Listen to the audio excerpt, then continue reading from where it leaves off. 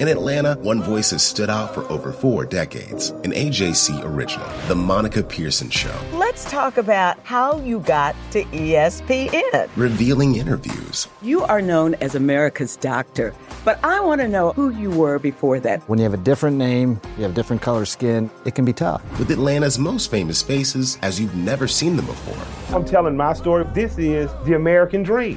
The Monica Pearson Show, streaming now on AJC.com. Hello, this is D. Orlando Ledbetter of the Atlanta Journal-Constitution with the first edition of the new podcast, The Bowtie Chronicles, where we take you inside the activities of the Atlanta Falcons as they try to defend their NFC championship this season. Falcons are getting ready to play the Jacksonville Jaguars in their 4th exhibition game on Thursday night. We won't be seeing a lot of the starters there, but there are several issues that we have to pay attention to in that game. So here in the first edition of the Bowtie Chronicles, we're going to start with some breaking news out of Cleveland. Joe Hayden has been released. That's a good thing if the Falcons are interested.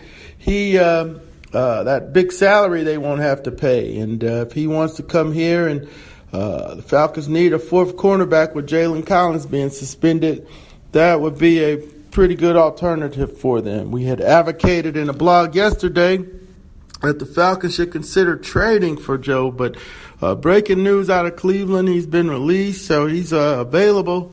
Doesn't have to clear waivers. He can pick where he wants to go, and that's probably what his agent requested, so that he can pick the team he wanted to pursue. Now, the game coming up, there are going to be 5 players on our list that have something to prove in that game, and it's kind of by position group. Then later on, we'll have a face dial free zone. We got a couple of items we want to drop there. And then we'll look ahead to the game through Coach Quinn's eyes and some of the things that he wants to see in the 4th and final exhibition game before the Falcons open the season September the 10th in Chicago against the Chicago Bears. But 5 players with something to prove. I got Marvin Hall, Sean Harlow, C.J. Goodwin, J.T. Jones, and Darren Griswold. Marvin Hall is a guy that has been on special teams, made a few plays, made a few drops, nice kickoff return, showed that he could play on gunner. He's essentially competing for that 5th or 6th wide receiver spot. And is he better than Justin Hardy, who has been playing in that role for the Falcons? But, there have been a lot of receivers that have done a good job through the exhibition season, including Deontay Burton. We saw Josh McGee get healthy and score on a 57-yard catch and run last week in the game against the Cardinals.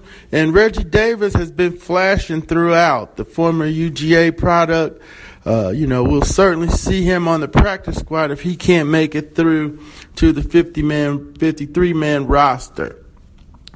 On the offensive line, we got Harlow on the list because, he's a rookie.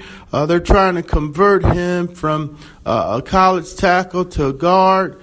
And maybe he's this year's Wes Schweitzer, where he ends up on the inactive list a lot, but gets a lot of training and a lot of work and development and practice. He's been getting a lot of action here in the exhibition season. But has he done enough to assure you that you have some quality depth at that guard position? And that's something to watch when we go into the game. The Falcons signed Austin Pastore he was a free agent, started with Cleveland. Has been, kind of given the swing tackle spot. So, is that a good thing? Will the Falcons try to get somebody else in here, or is Austin going to be able to hold down that backup swing tackle spot?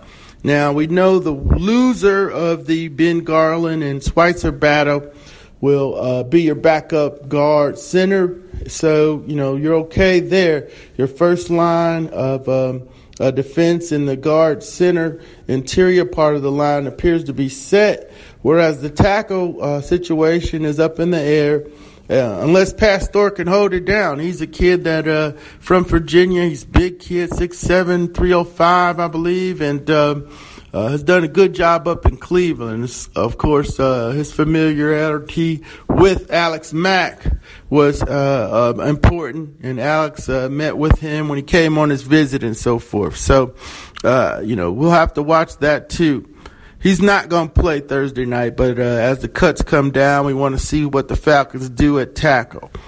C.J. Goodwin, DJ Olatoye, Blindy Ray Wilson, Jannard Jones. Those are 4 guys that are trying to replace Jalen Collins, who, we know the story there. He's been suspended for 10 games, won't be a part of the team starting out, and could be an interesting cut if the team elects to move on from him, when they cut down. So, those are 5 players to watch on the fringe. Marvin Hall, Sean Harlow, C.J. Goodwin, Jatarius Jones, and, a backup tight end battle is Darren Griswold and Eric Serbert, the 5th-round pick from Drake. You want to watch that one, too. All right, on to our Face Down Free Zone. A couple books I want to bring your attention to. One is the Chuck Noll book, His Life's Work, by Michael McCambridge. Coach Quinn referenced that book in the interview yesterday, talking about Bill Nunn and how he wanted to, have no easy cuts. And it looks like the Falcons are on their way to that. Another one, Irv Cross's book, is coming out in October by Clifton Brown. And Gil Brandt's has done the foreword there. And the title of that book is Bearing the Cross, My Inspiring Journey from Poverty to the NFL and Sports Television. So a couple books for us there in the Face Down Free Zone for you guys. And, Labor Day weekend's coming up. Might want to get you a football book to get ready for the start of the season.